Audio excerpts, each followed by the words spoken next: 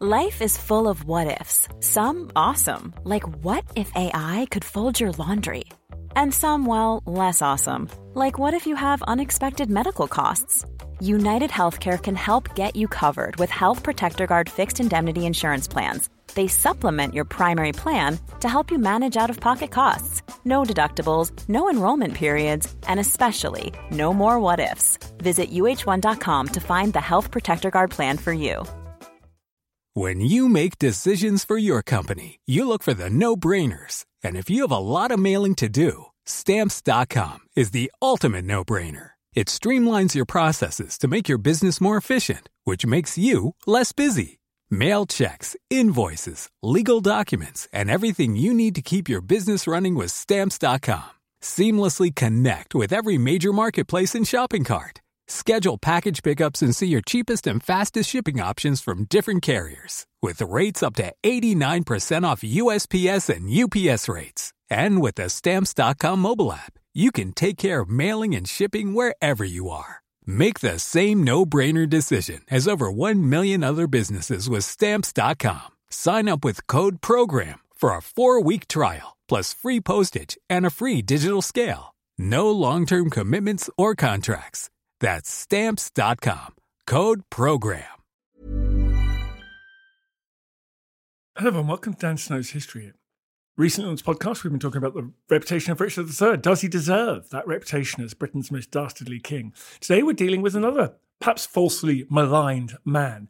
In fact, I think probably the most underrated monarch in British history. He is George III, who ruled for an extraordinary period in the second half of the 18th century and into the early 19th century, presiding over a period of revolutionary change, of political upheaval, of gigantic war, and of scientific, technological, and industrial revolution. He's now famous, though, for being mad.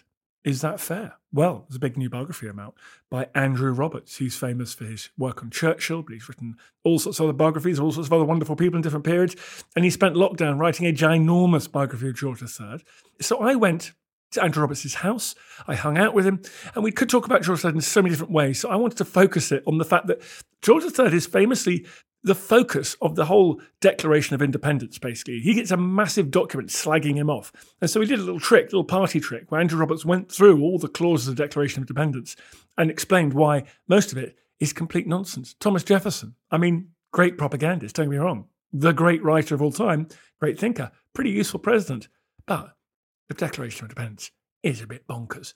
And Andrew Roberts is going to tell us why. But we also want to talk about his madness, as it was described at the time, his ill health, as we might refer to it now. Fascinating stuff. So this podcast broadly talks about those two themes within George's reign. We may return to them, though, because there is plenty to talk about.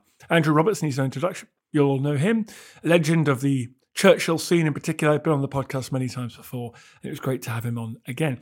If you want to watch our shows about Churchill, if you want to watch our shows about the long 18th century, which I hope you do because I love the long 18th century, just made one on Nelson's Navy, the men, the ships, the dockyards of Nelson's Navy, which is going great guns. Please go and check that out. History Hit TV, that's historyhit.tv, our Netflix for history. Tens of thousands of people on there watching shows every week. We're very, very grateful for everyone doing that, so thank you.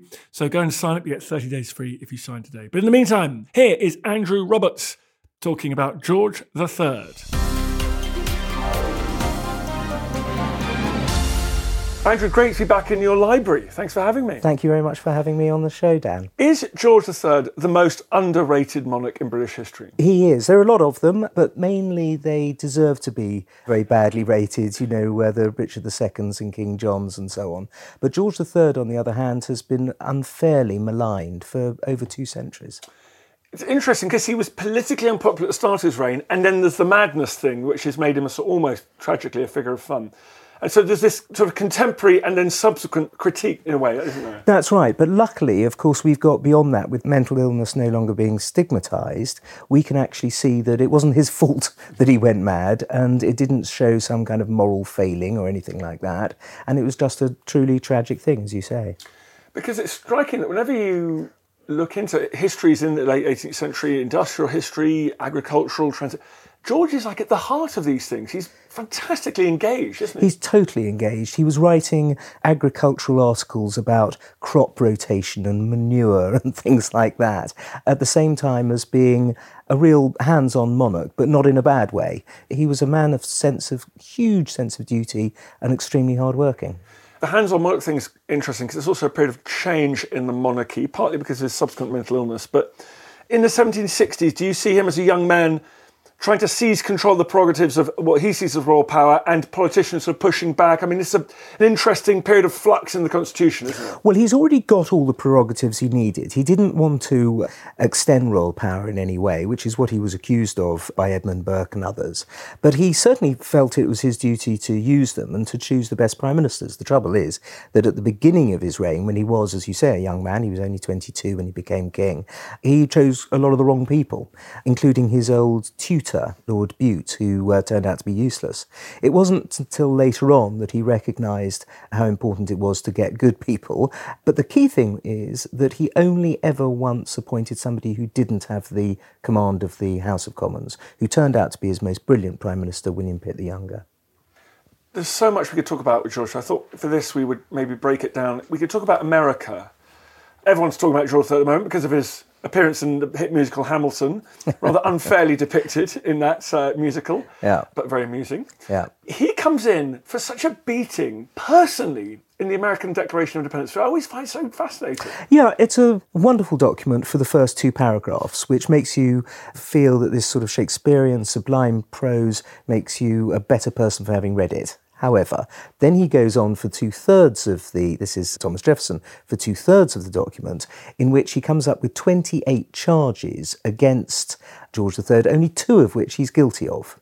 And so it's completely unfair. It's a wartime propaganda document. You're not expecting it to be sort of accurate and rational and logical and true, but it is incredible quite how untrue it is. I've got a copy of it here. Let's only look, because I want to find out which are the true ones, because it's so much of it is... The true ones are number 17 and number 22, but I'm very happy to discuss any of them.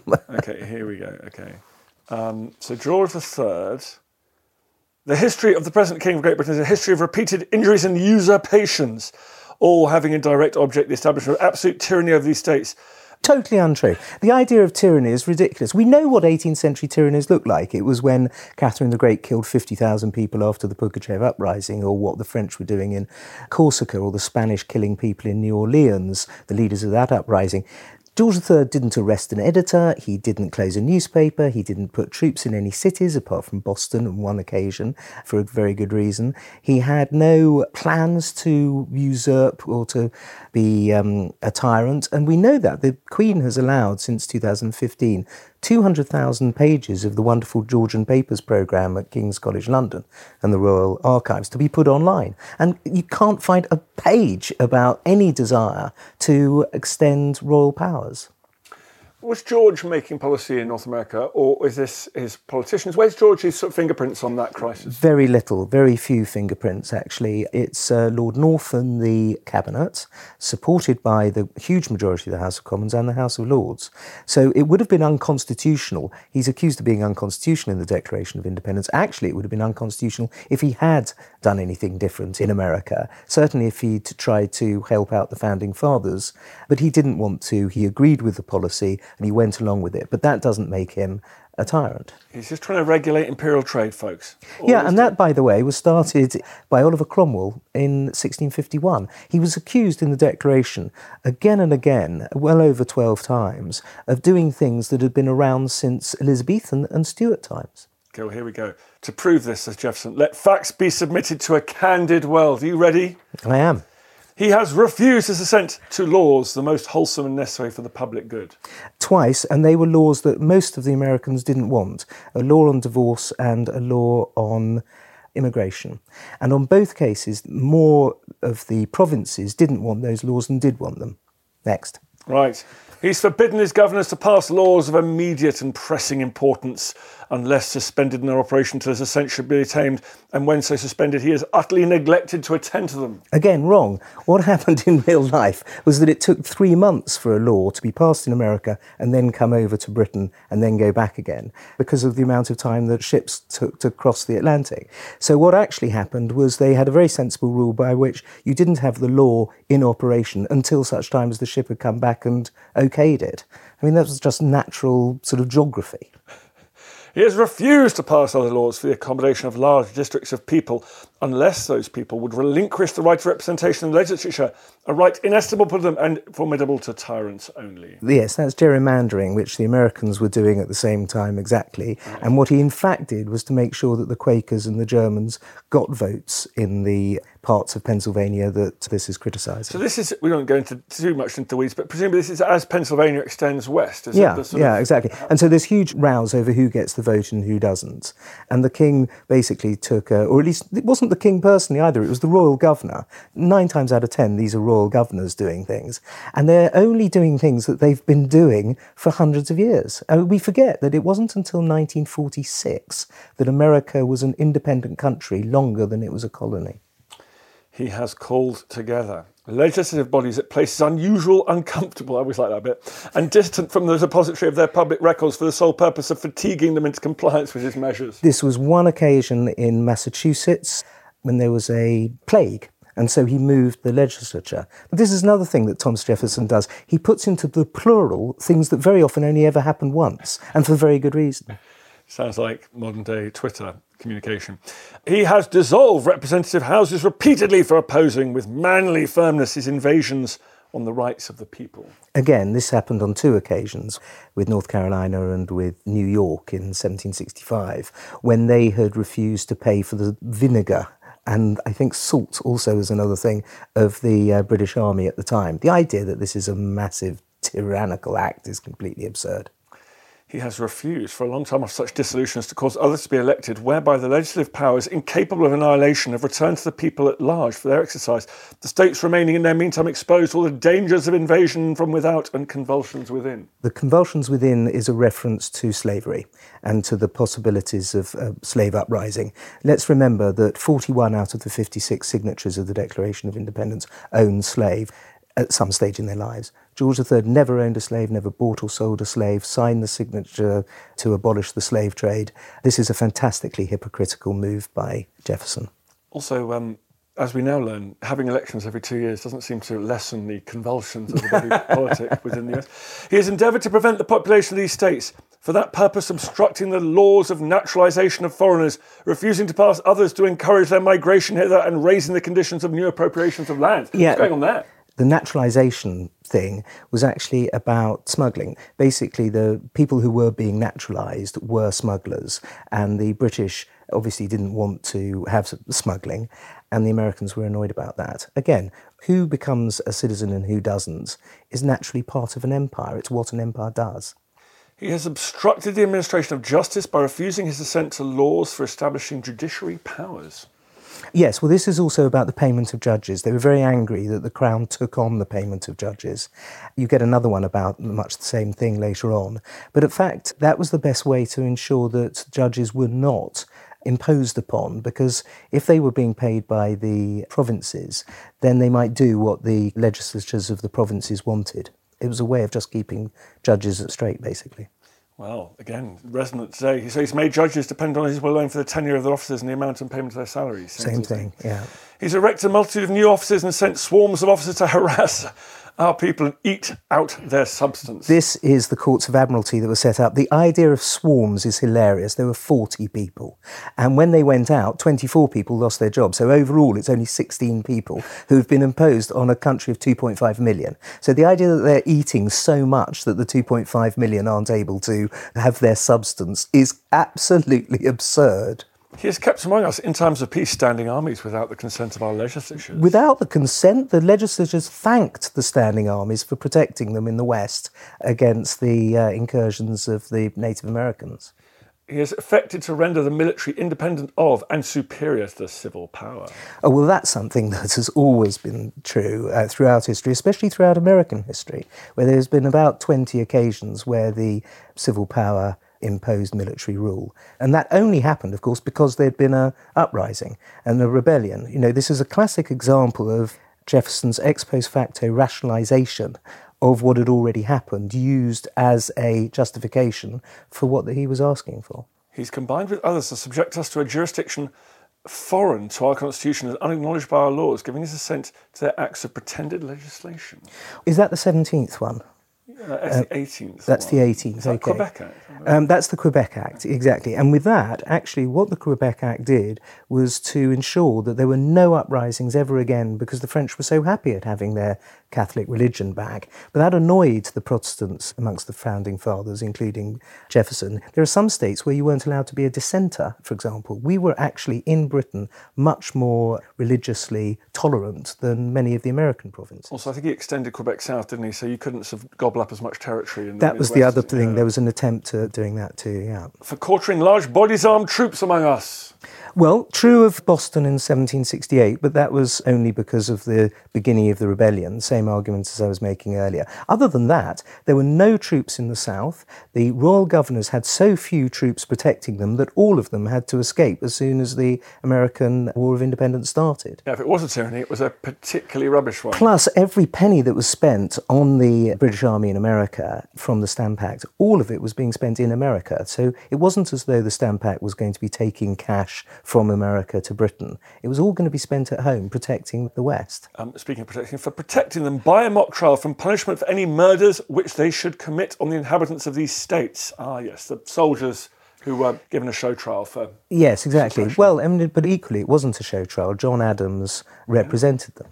For cutting off our trade with all parts of the world. That, again, been around since 1651, the Navigation Acts of Oliver Cromwell. You know, I mean, suddenly to bring that up 75 years later as an excuse, and they should have mentioned it a bit earlier, I think, if that was going to be an excuse for revolution. For imposing taxes on us without our consent. There you go. That's the one. That's a one that gives you, in and of itself, the right to rebel. I mean, I'm not for a moment saying that the Americans didn't have the right to set themselves up as an independent nation. There were 2.5 million of them. They had the most fantastic economy, booming economy. They had more bookshops in Philadelphia than in any other city of the empire, apart from London. They deserve their own country. However, they don't have the right to blame George III for a whole load of things that he didn't do in the course of it. For depriving us in many cases of the benefits of trial by jury. Totally untrue. Now, this is a classic one. There's another one about being taken overseas. The fact is that in some of the smuggling courts, they didn't do it by trial by jury for the obvious reasons that the juries were made up of smugglers who would acquit the smugglers.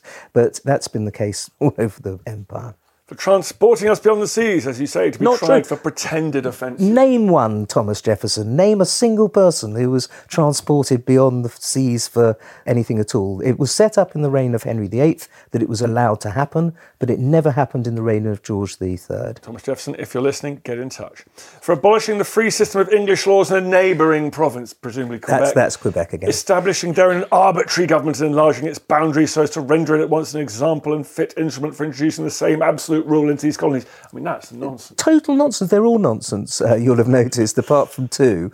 But that's a particular nonsense because, in fact, it was the opposite of arbitrary government, because after the 7 Years' War, it allowed civil rights and religious liberties to the French of Quebec. And the French of Quebec loved it and, as I say, became good citizens after that. For taking away our charters, abolishing our most valuable laws and altering fundamentally the forms of our government. It's getting a bit abstract there. Well, this is an important one, the charters, because, of course, each of the provinces was set up by charter, but the fact is that every single one of those charters had already been changed over the course of the previous 150 years. And in fact, if they hadn't been changed, then places like Virginia would belong to two merchant companies of Britons. So you needed to change the charters. They were all upgraded a lot during the Stuart times, and so this is an absurdity. Evolution. For suspending our own legislature and declaring themselves invested with power to legislate for us in all cases whatsoever. Precisely. Is that the 22nd? That is the 27th, the Declaratory 27th. Act. Well, that, again, is a perfectly reasonable reason to stand up and declare your own country. That's legit. Yeah. He has abdicated government here by declaring us out of his protection and waging war against us. Well, again, it's ex post facto, isn't it? You know, you can't say that you're rebelling against somebody who is waging war against you for rebelling. It makes no sense. There are also others that mention the Native Americans in very unpleasant terms. And have we got on to mercenaries yet? We're just coming on to that, yeah. Okay, right. So we're into the hot war phase now, as you say. It's quite useful now because they can add the lease on. He's plundered our seas, ravaged our coasts, burned our towns, destroyed the lives of our people. The major one that he's talking about there is Norfolk, Virginia, where the actual Continental Army, the Patriots, destroyed 5 times more houses than the Loyalists and the British did. But it is perfectly true that George III's army, not under any special orders from George III or anything like that, did burn 2 towns. You listen to Dan Snow's History. We're talking George III. More coming up.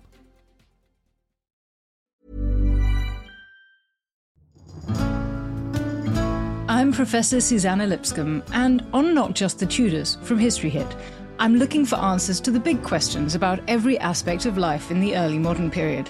Like, how did the memory of Anne Boleyn continue to influence the court of her daughter, Elizabeth I? How were fairies brought to life on the Elizabethan stage? And how did the arrival of male-only doctors threaten the lives of women? In other words, not just the Tudors, but most definitely also the Tudors. Twice a week, every week. Subscribe now and follow me on Not Just the Tudors from History Hit, wherever you get your podcasts. One size fits all seemed like a good idea for clothes. Nice dress. It's a t-shirt. Until you tried it on. Same goes for your healthcare. That's why United Healthcare offers a variety of flexible, budget-friendly coverage for medical, vision, dental, and more. So whether you're between jobs, coming off a parent's plan, or even missed open enrollment, you can find the plan that fits you best. Find out more about United Healthcare coverage at uh1.com. That's uh1.com. Hi, I'm Daniel, founder of Pretty Litter. Did you know cats tend to hide symptoms of sickness and pain? I learned this the hard way after losing my cat, Gingy. So I created Pretty Litter, a health monitoring litter that helps detect early signs of illness by changing colors, saving you money and potentially your cat's life. Pretty Litter is veterinarian developed, and it's the easiest way to keep tabs on your fur baby's health right at home. Go to prettylitter.com and use code ACAST for 20% off your first order and a free cat toy. Terms and conditions apply. See site for details.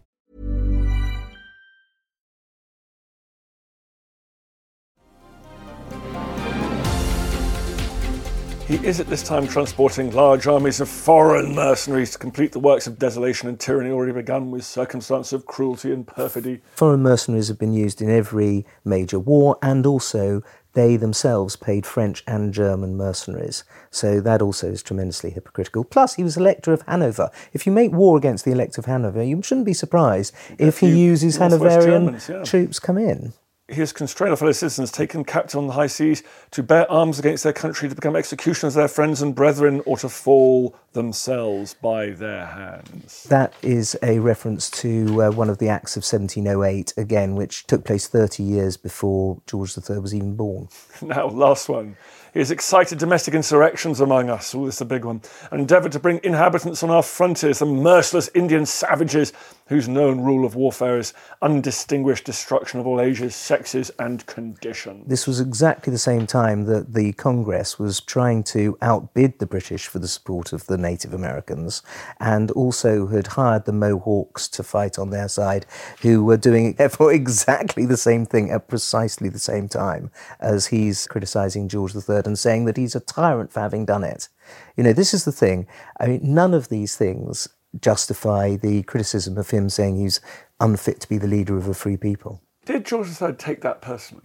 He didn't read it. There's absolutely no indication that he ever read the Declaration of Independence, which is surprising because he did read newspapers and it was in most of the British newspapers, but he wrote about everything that crossed his desk. You know, we have to the numbered and to the minute every piece of information that he did read, and the Declaration of Independence isn't among it. He never wrote to anyone about it. He never replied to letters. It's extraordinary, but it doesn't seem like he read it. So let's talk about kingship. He's writing all the time. What is the nature of kingship in late 18th century Britain by an active, intelligent man who wants to play a role? Is he ordering his chief minister, whatever we want to call him, to do things? Is he advising, suggesting, questioning? Yes, all of those things, but he's not ordering on a regular basis. He's advising, encouraging, warning, the things that Bagehot said that a constitutional monarch should do. He very much saw himself as being a constitutional monarch. I mean, obviously the Constitution gave him wide powers and he exercised them, but he wasn't trying to extend those powers. What about, I always think the interesting intervention that he makes with Catholic emancipation, that's quite personal to him, isn't it? Yes, but again, William Pitt the Younger in 1801 didn't have even the majority of his cabinet in support of that. I suspect it was a way for him to get out of politics after 17 years of extremely exhausting hard work where his health was broken and so on. But the fact is that, first of all, George saw his coronation oath as protecting the Protestant religion as by law established, as he'd promised everybody in the coronation in 1761. He also remembered the Gordon riots, which led to the death of over 400 people because of Catholic emancipation, or the threat of relief of Catholics at least. And he also realised that there was no majority for it in the House of Commons or the House of Lords, and there wasn't to be until 9 years after his death. And he also wasn't personally a bigot. He was the first king to stay with Catholics in their houses. He visited a Catholic chapel. He spoke positively about the Jesuits during the French Revolution. He was not an anti-papist hater kind of person. Let's come on to his mental illness. Can we just start with the dates? At what stage does he start to lose his grip on government and his own health? I have a different view from all the other historians of George III on this, in that I believe that his first, what's called a prodrome attack of his bipolar disorder started in 1765 and was entirely covered up by the Queen and by the court.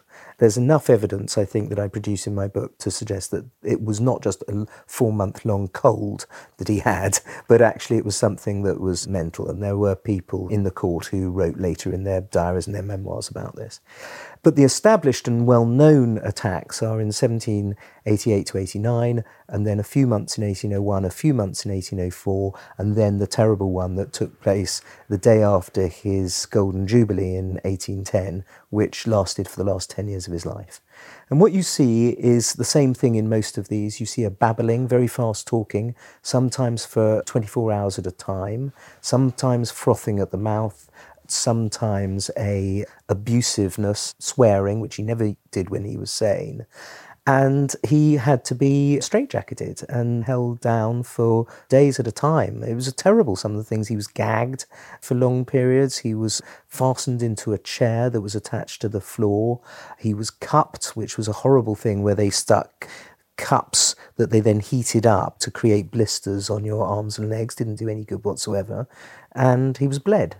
And again, did absolutely no good at all, until finally they got some decent doctors, some actual what were called mad doctors who were sort of professional in that area rather than just general doctors, who recognised that it was far better for him to be calmed, to listen to music, to be read to, and also to take pretty strong drugs and painkillers that could treat him like a human being.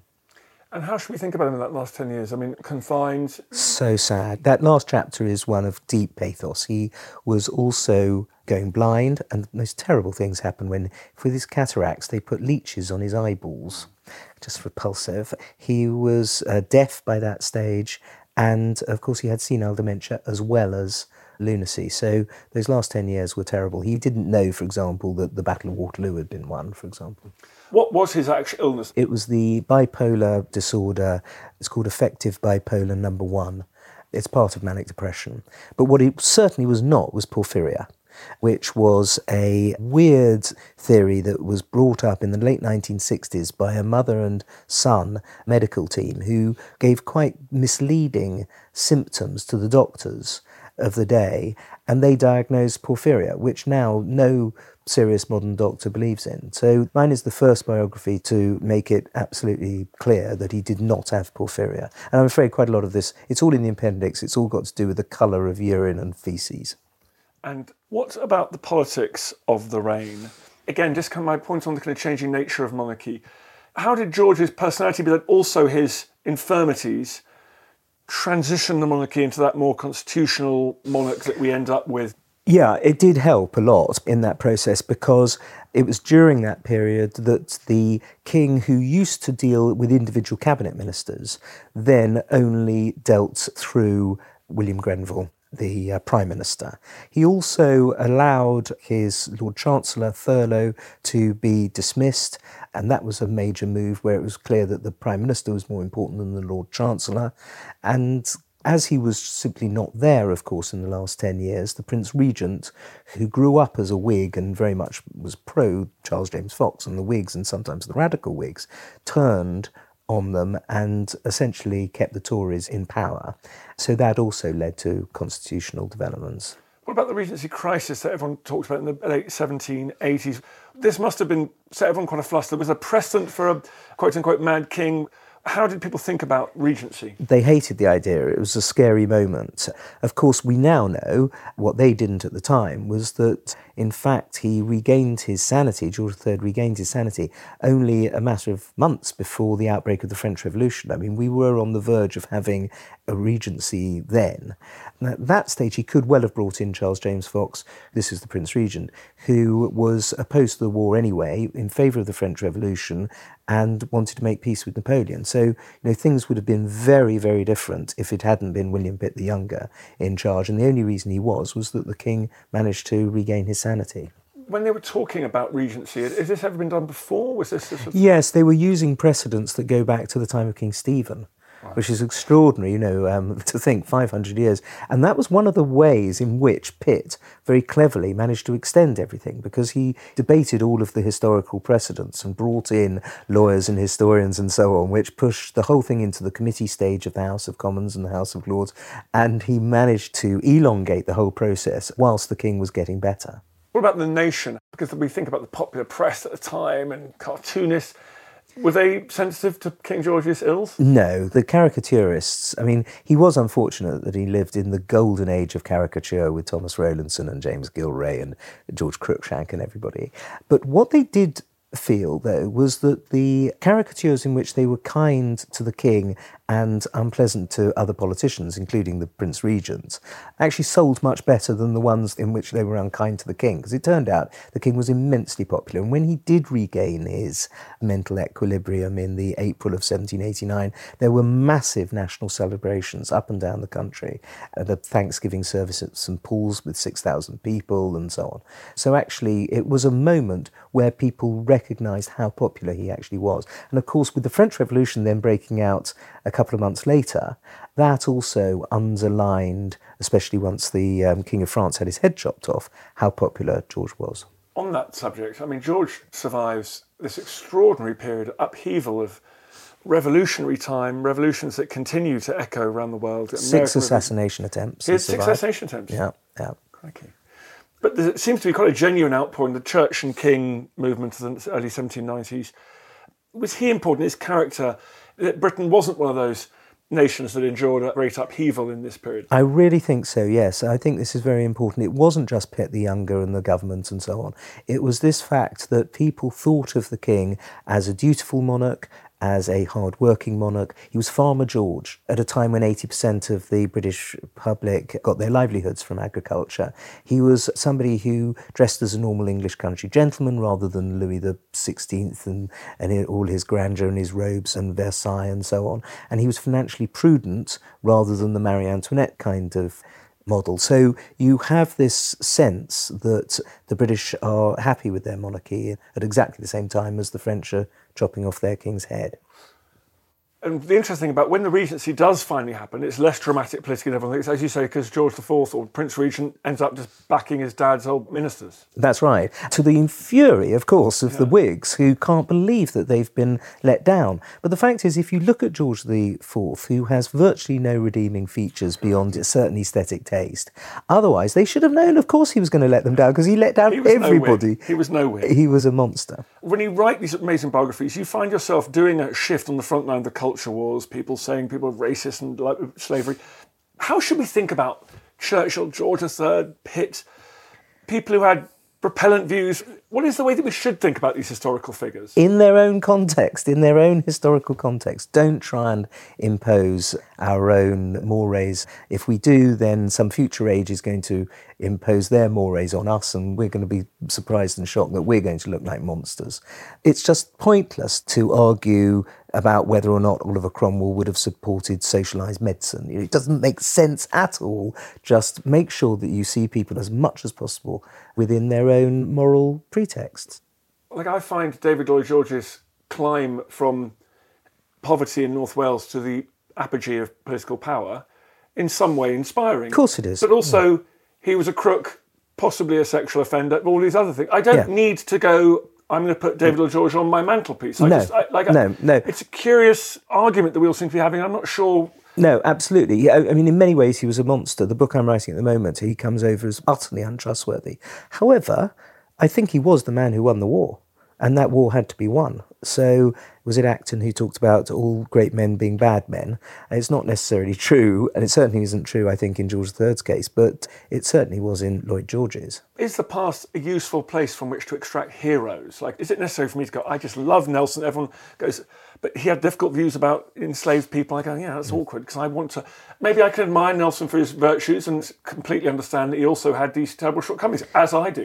You see, that's what all heroes have always had. It's only now that we assume that because we've put somebody up on a pedestal, that we are supporting every single aspect of them. I don't think that's true. I don't think when Caesar was stabbed at the foot of Pompey's statue, everyone looked up at Pompey and thought that he was a perfect person. Of course they didn't. They thought that he was the man who won the war originally, and that's why they admired him. You only needed one thing to have a statue put up to you in the old days. Now, apparently, you've got to be Mother Teresa. It's ridiculous. Thank you very much, Andrew Roberts. Now, very boringly, the fans all love you, and they've got these short quick fire. There's nothing boring about fans loving me, I assure you.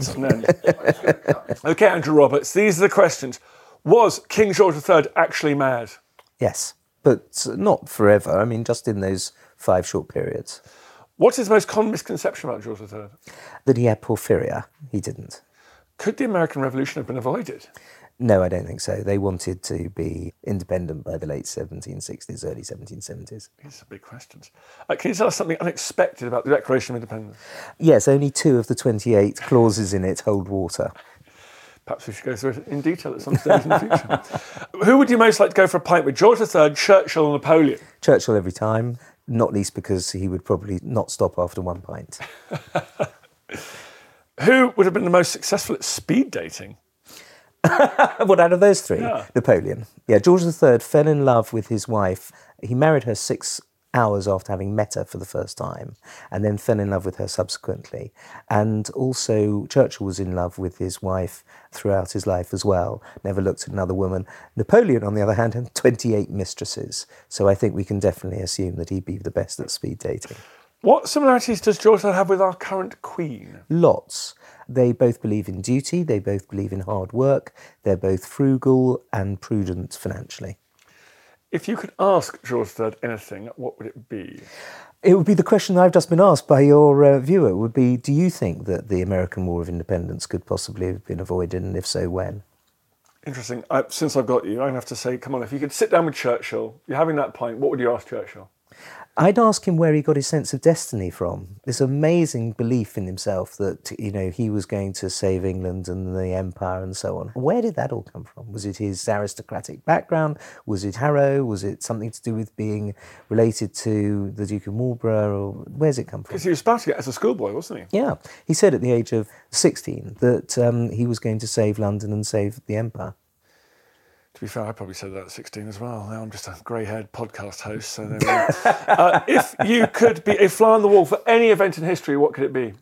Oh, golly. It's usually the thing I'm writing about at the time, but in fact, it would be, on this occasion, it would be the meeting between Churchill, Halifax, and 2 others, Neville Chamberlain and the Chief Whip, that decided that it was going to be Churchill rather than Halifax, who was put forward as Prime Minister on the 9th of May 1940.